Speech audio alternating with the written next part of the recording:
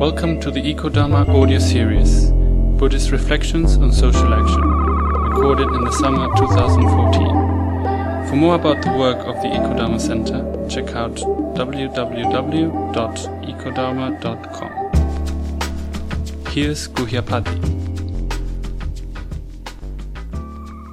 The Ecodharma Center draws on the inspiration of many people. One of them is Miles Horton. His approach to popular education informed the work of the Highlander Education Center, which he founded in Appalachia in 1932.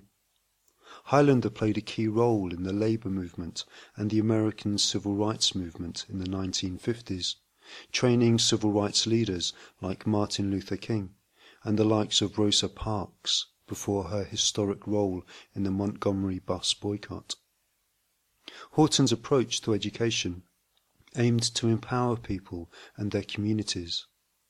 Rather than feeding people information, it was about equipping individuals to learn from their experience, to bring out their own capabilities to benefit themselves and society. In expressing his approach as an educator, he said, "I don't know what to do, and if I did know what to do, I wouldn't tell you, because if I had to tell you today, then I'd have to tell you tomorrow, and when I'm gone, you'd have to get somebody else to tell you." This is the kind of participatory and empowering education that informs the approach we take at the Ecodharma Center, equipping people to learn from their own experience, not offering all the answers. It's education that's grounded in a deep care and a profound sense of human potential. In conversation with Paulo Freire, another inspiring radical educator and author of The Pedagogy of the Oppressed, Horton says, "I think if I had to put a finger on what I consider a good education, a good radical education, it wouldn't be anything about methods or techniques.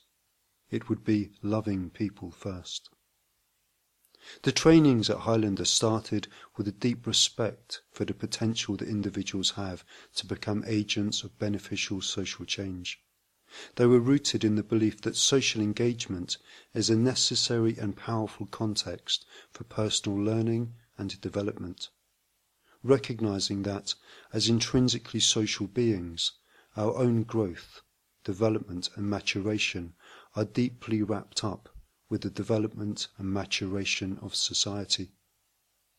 Consequently, Highlander worked mostly with people connected with organizations, in acknowledgement that it's through collective organizing, through institutions, that society is transformed, and that the settings and contexts that support the transformation of individuals are established. In the conversation with Freire, Horton went on to relate some observations he made during a period at Highlander when more focus was placed on self-development, at the expense of the organizational and social context. Horton described the time like this. It was a period where people thought that consciousness was limited to their own conscious, something inside themselves. I guess some people thought it would start there and spread to society, but most of it kind of dead-ended there, as far as I could find out. If it starts there, it stays there, he says. There's something important to learn from this idea that if it starts on the inside, it stays on the inside. The personal, the social, and the ecological are all intimately interconnected. Reciprocal influences run between them. To really understand the self, we need to attend to the social and ecological networks which it is constituted within.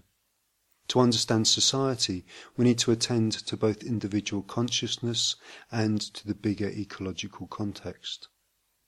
Although we can usefully talk about each of these three spheres of experience, it's important not to forget that there is no strict separation between them, but rather a continuous flow of influence from one level to the other, each being part of and contained by the others.